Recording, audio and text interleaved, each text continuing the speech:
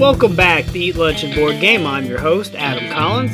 And if you aren't aware, that opening theme song was written by my son, who is 8 years old, on his version of GarageBand on his iPad.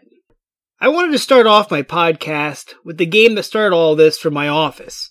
But as I dug into how I wanted the podcast to work, I realized there was just too much to talk about when it comes to the Settlers of Catan.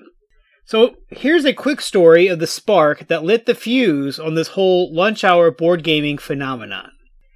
I was at lunch one day with a coworker and I was playing the Catan app on my phone. He asked what I was playing and I told him and explained that it was a board game as well. So I brought it into the office, we found a third person so that we could play.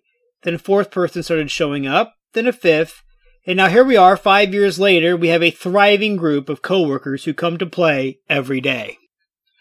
Settlers of Catan, or just Catan as it's known now, came out in Germany back in 1995. It was designed by the now living legend Klaus Teuber, who by the way is releasing his memoir. It was due out in November of 2020, but it got pushed back to March of 2021. What people do not know though is that it won Teuber his 4th Spiel des Jahres award. That's the coveted German Game of the Year. He won his first back in 1998 for Barbarossa. He won again in 1990 and 91 for Hoity Toity and Wacky Wacky West. Those are the English translations for his German games that I decided not to butcher. Catan is now published by Catan Studios, as they have separated from Mayfair Games and Cosmos. Catan is a resource management game where you collect resources to build roads and settlements, convert settlements into cities, or purchase development cards to aid in your quest to settle and develop the island of Catan. The first person to 10 points wins the game. It plays 3 or 4 players with the base game, but it can be extended out to 5 or 6 with a relatively inexpensive extension. The recommended age is 10 and up, and it has been marked as the game that started the revolution of board gaming. It currently holds a 7.2 out of 10 on Board Game Geek with over 88,000 reviews, and it sits 334th overall. I believe that this is because some people just like to hate what is great. Rule clarity. Catan is a thicker rulebook than most lunch hour games. It is 16 pages long.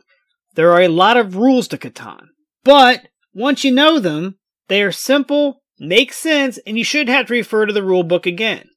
The rules are very clear. If you know somebody who already knows how to play the game, it might be easier just to have them explain it to you. Time to explain to newcomers. As the length of the rulebook would seem to indicate, it does take longer than most games to explain. This is not one of those games that you can explain as you go. You basically have to explain it all as you set it up, and then more as the game plays out. The first game with one or more newcomers will probably not finish in the hour. Knowing this going in, however, you can take the opportunity to really teach them some of the basic strategies. The gameplay. Setup of the Island of Catan can be anything from completely random or a preset based on a specific game you want to play. There are some more balanced island setups that you can use for beginners. Yet, in my office, we just let it ride for the most part. We lay the border, then shuffle and fill in the hexes. Then, do the same with the number chits. Sometimes we'll go back and move things around so that there are not clumps of resources in one area, or 2 red numbers together, or anything else that just looks a little overpowering, like a sheep poured up against 2 sheep hexes with a red number. Each player selects a color and has a bag containing all the pieces for the game. There are 4 cities, 5 settlements, and 15 roads in each bag. Unless you're my friend Andrew, whose dog has eaten an orange road. We roll a die, and the highest number rolled gets to go first. Placement is done serpentine style, so the first person places first and also last. The last person places 4th and 5th. You get to place 2 settlements total, starting you with 2 points on your quest for the 10. To place a settlement, you choose an intersection of the hexes and put it there. Then lay a road adjacent to the edge of the hexes. The next player repeats this process, but must maintain at least 2 edges from every other settlement placed. When your second settlement is placed, you receive the resources associated with the hexes you have settled. The development cards are set off to the side along with the leftover resource cards. The longest road and largest army achievement cards are also set off to the side, and you are ready to start. Gameplay for Catan is relatively simple. On your turn, you roll the dice, and the hexes that match the result pay out their corresponding resource to anyone with a settlement or city on that hex. There are 5 resources: brick, wood, wheat, sheep, and ore. You are trying to collect sets that allow you to build new roads, build more settlements, or upgrade your settlements into cities. You can also purchase development cards that can aid you with things like free road building, free resources, or a buried victory point. On your turn, you can barter with your opponents and build as you see fit. When you are done building or buying, or simply out of options for trading, play goes clockwise. With an understanding of the rules, the game flows very well. As the game reaches its closure, it can get extremely intense. A die roll can mean everything. Does the red player have 2 buried points in dev cards? A 6 means the orange player can build a city and win. If a 7 happens, that pesky rabble will come, steal half my resources, and I won't be able to build my roads for the longest road in victory. You'll get these references after you play a few games. Trust me. Replayability. With the various setups, both in positions of the hexagons and the number chits, the replayability is very high. Each game is different. You also have the dice that add more replayability as they do not roll the same every game. If they do, you are playing with a witch or a wizard, and I highly advise finding a different group of people. There are also so many expansions, variants, and add-ons for Catan that increase this replayability exponentially. Artwork. There is nothing fancy about the artwork.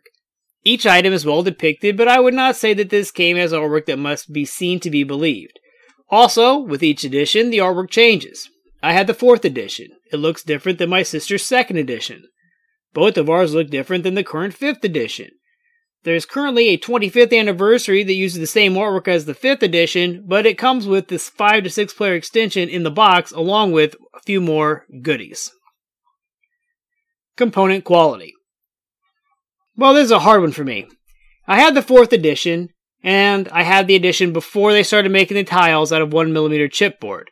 So, my thicker cardstock hexagons are a bit warped. My frame boundary doesn't hold together very well either. The number chits, building cost cards, harbors, and special achievement cards, however, have held up nicely even though they're made of the same cardstock. They just don't get handled, shuffled, and fit together like the hexes and the borders. The hexes got warped by being taken all over the place, left in my car, my office, and subjected to various degrees of heat and humidity. The newer edition and version, however, is made of the thicker chipboard and will withstand these problems. My cards. Oh my gosh, my cards. They look like a dog has chewed them up. Now, to be fair, my game has been played close to, if not over, 200 times. The cards could have been saved had I known about card sleeves 8 to 10 years ago when I got the game. The robber, settlements, roads, and cities are all made of painted wood. They do not show any signs of wear despite the plethora of plays they have gone through. The dice are rounded corner D6 with engraved pips. They are yellow with red pips and yellow with red pips. This comes into play with some of the expansions. They have a nice way to them, yet they can still hate you even though they look innocent. Bang for the buck. Catan now retails for $50, and it can be bought at Target and Walmart as well as your friendly local game shop. Finding it is easy, therefore buying it should be easy. As I mentioned, my copy is over 8 years old and has been played a lot. My copy should probably be replaced. That would be well worth the money. If you assume that I paid full retail price and divide that by the 200 times it has been played, that is a mere quarter, 25 cents per time it has been played by me. The lunchtime potential. Settlers of Catan can easily be played in a lunch hour. The box says 60 minutes, but as I mentioned in the introductory episode, if everyone has their own set of dice, you can trim this game down to under an hour easily. It sounds weird, but not having to gather the dice and pass them saves so many precious minutes. And if you're going to use some of the expansions, those dice will need to be 2 different colors. The other. So in the other section, I want to cover ways to make your gaming experience better. Catan has been around for 25 years. There are numerous expansions, extensions, variants, scenarios, add-ons, and even more. If you go to Etsy and type in CATAN,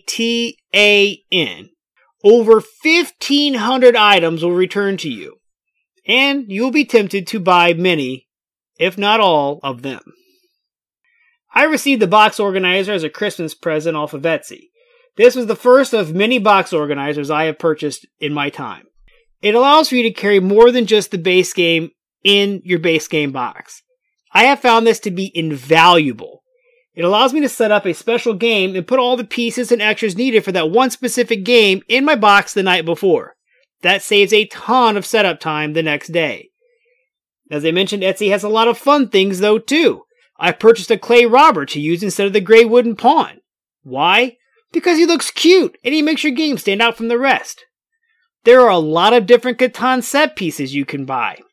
I have a pewter set of Viking settlements, cities, and roads. It even comes with a Viking robber. It's a fun way to show your love of the game. If you have a 3D printer, you can find files for custom pieces online, or you can order some pre-printed for you. You can easily find custom color sets as well. The one caution I will warn you about with the custom piece sets, they might not come with enough pieces for all the expansions. Many don't come with boats, bridges, city walls, or other tokens needed to play more than just the base game. But if you think you'll only be playing the base game, then go ahead and make it yours. There's also a longest turn card that I've yet to purchase, but I might once I get back to the office in person. It's an unofficial card worth -2 victory points. We have a few people with either analysis paralysis or just take forever on their turn. I think it'd be a fun addition and a fun way to kind of, make my coworkers mad. I also think it's worth noting here that there is a novelization by Rebecca Gablé. It came out in 2011. It was commissioned by Toyber himself. I read it at the start of 2019. It is very long, but it is very interesting. Is it worth the read? Well, only if you're a true fan of the game and want to go deeper into the mythos of Catan. Scenarios. I'm only going to cover and discuss the scenarios that have been released. I'll save the full expansions and other versions of Catan and the spin-offs for a later episode. So to start us off, we have the Helpers of Catan. There are 10 helpers in the Helpers of Catan. These 10 double-sided cards are a simple add-on for your game. They do not add any playtime, but might actually speed the game up a bit. For the simple edition, every player is dealt an initial helper based on their position of play. The rest are put to the side. Each helper helps the player by quote-unquote breaking a rule. For instance, Sean allows you to have more than 7 cards when the robber strikes. Jean lets you trade any resource 2-to-1. After you use their respective ability, you can either flip them over from the A to B. This does not change their ability, but just signifies you've already used it once. And use it again, or you can exchange it for another one on the board that nobody currently has. If you've used the ability twice, you must change out for a new helper. We use this edition when we're a little pressed for time. It does not see the table often, but it is always fun when we use it. The Oil Springs. The Oil Springs of Catan was the first scenario that I purchased. I cannot remember where I saw it or how I heard about it, but when I went to buy it, I bought it and helpers and frenemies, but I went to the Catan shop for Oil Springs only. That's how I spend money. I don't intend to. Anyway, Oil Springs is a fantastic scenario, but it is a bit complicated. Oil is a new resource. It is produced on the desert tile and 1 lumber and sheep tile. These tiles now only produce oil. You then select the amount of oil tokens and metropolis tokens available based on the player count. Set the disaster tracker to 0 and place it and the champion of the environment token off to the side. The hexes with the oil springs on them produce oil when their corresponding numbers are rolled, like any other resource. The oil tokens count towards your hand limit of 7, can be stolen, and can be discarded if over the hand limit. You are limited to 4 oil tokens at a time. You can use oil in 2 ways. The first is to cash it in for any 2 identical non-oil resources. So, you could trade in 1 oil for 2 brick. The other way is to use it in combination with 1 brick, 1 wheat, and 1 ore to build a metropolis. A metropolis token is taken from the supply and placed under one of your cities. It now produces 3 resources as opposed to the 2 that the city produced before. Another option is to not use the oil and sequester it. To do this, you simply flip it over. The other side shows the oil symbol with an X on it. This oil is now out of the game permanently. The first person to sequester 3 gets the Champion of the Environment disc. It is worth 1 victory point. Of course, like the longest road and largest army, this can be passed around based on who has sequestered the most oil. Each time oil is used and not sequestered, you place the spent oil on the disaster tracker. Once 5 oil is spent by the players, the disaster phase occurs. the game pauses immediately. No more oil can be spent this turn. The person who used the 5th oil rolls the dice. If a 7 comes up, coastal flooding happens. This means that any city on the coast is reduced to a settlement. Any settlement on the coast is removed from the board and given back to its owner. Roads and metropolises are not affected. If a non-7 is rolled, someone is about to get mad. Whatever number is rolled, one of those chits is coming off the board. For example, if a 9 is rolled and 2 chits remaining on the board have a 9, assign even and odd. Roll 1 die and remove the affected chit. If there's only 1 9 left, it's gone. When a number is removed, that hex no longer produces its resource. Unless it's an oil spring, because pollution does not affect the oil springs. Whichever outcome occurs, move the disaster tracker marker up 1 and return the oil to the supply. If you ever trigger a 5th disaster, the game ends because the island has been destroyed and the player with the Champion of the Environment token wins. The rules call it a Pyrrhic victory, meaning that the win came at such a devastating cost that the win is barely better than a loss. I know it sounds complicated, and it is considering the ease of the other scenarios. Oil Springs, however, is a lot of fun. Trying to balance the spending and sequestering adds more strategy. The game time is not affected because it is easier to score points, but 12 victory points are now required for victory. There are a few minutiae that I did not cover, but they are all in the rules. I advise picking this up if you can find it. It's typically less than $10, but apparently it's out of print right now. I would look into eBay. We take our Catan very seriously in my office. We even have a traveling Catan trophy. We have rules governing it, like you have to defend it or you forfeit the trophy. Why am I telling you this? Well, the next scenario I'm going to tell you about is Frenemies, which came out in 2012. This scenario actually encourages you to be nice to each other. Why would you do this? For favor tokens, of course. These new additions can be cashed in for various actions depending on the color and guild they are from. So, how do you earn these favor tokens? Man, I'm glad you asked. There are 3 ways to earn them. The first 2 are simple, but the third one's a bit more, well, not so simple. The first is to move the robber harmlessly. This means to move the robber to a hex that has no settlements or cities on it. Or you can move it back to the desert and you choose not to steal from anyone built on the desert. Secondly, you can give away a resource card to any player with equal or fewer victory points showing. The person can reject it and you do not receive your favor token. You can offer a different card or offer to a different opponent with equal or fewer points. If you can get an offer accepted, take a victory token. The last way to earn a victory token is to connect your road to someone else's for the first time. You receive 3 favor tokens and the person you connected to earns 1. Now, you can earn multiple from connecting to the same person, but they have to be 2 different roads. This does sound a bit complicated, it kind of is, but the rules sheet gives a great example that helps clear this up. Now that you have these tokens, what can you do with them? Well, that depends on what color or guild they are. There are 58 tokens, and they are not evenly divided among the 5 guilds. They are all either face down or in a draw bag where you can't see them. When earned, you draw them blind from the supply. If you have 1 gray from the Traders Guild, you can trade 1 resource card from your hand for any other resource card from the supply. The blue Merchant token allows you to take any 1 resource from the supply. The red Road Builders token lets you build 1 road for free. The gold Scholars Guild requires 2 tokens, but you get a free development card. And lastly, 2 green Master Builder tokens give you a free victory point. Now this may sound like it speeds the game up, but it does not. You now play to 11 points instead of 10, and this kind of evens back out the playtime.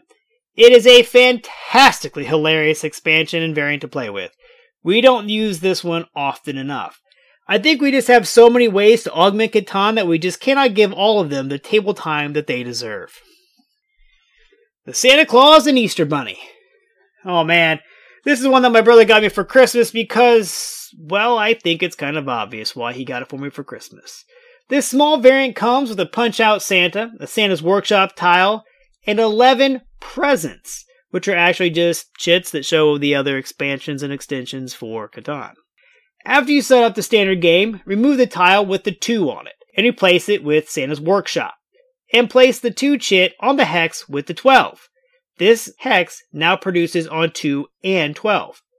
Place Santa in his workshop and set the presents off to the side. You are now ready to go. On your turn, you can pay Santa 1 sheep to move to a hex without the robber, and everyone built on that hex receives a present.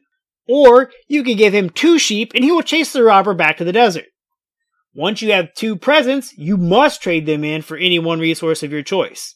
The robber can never enter the hex with Santa, so you can use him to protect your high-producing hexes. During the COVID-19 pandemic, Catan Studios reskinned the scenario with the Easter Bunny as a free print and play on their website.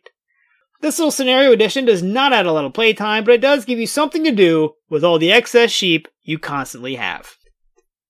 Lastly, I want to talk about global warming.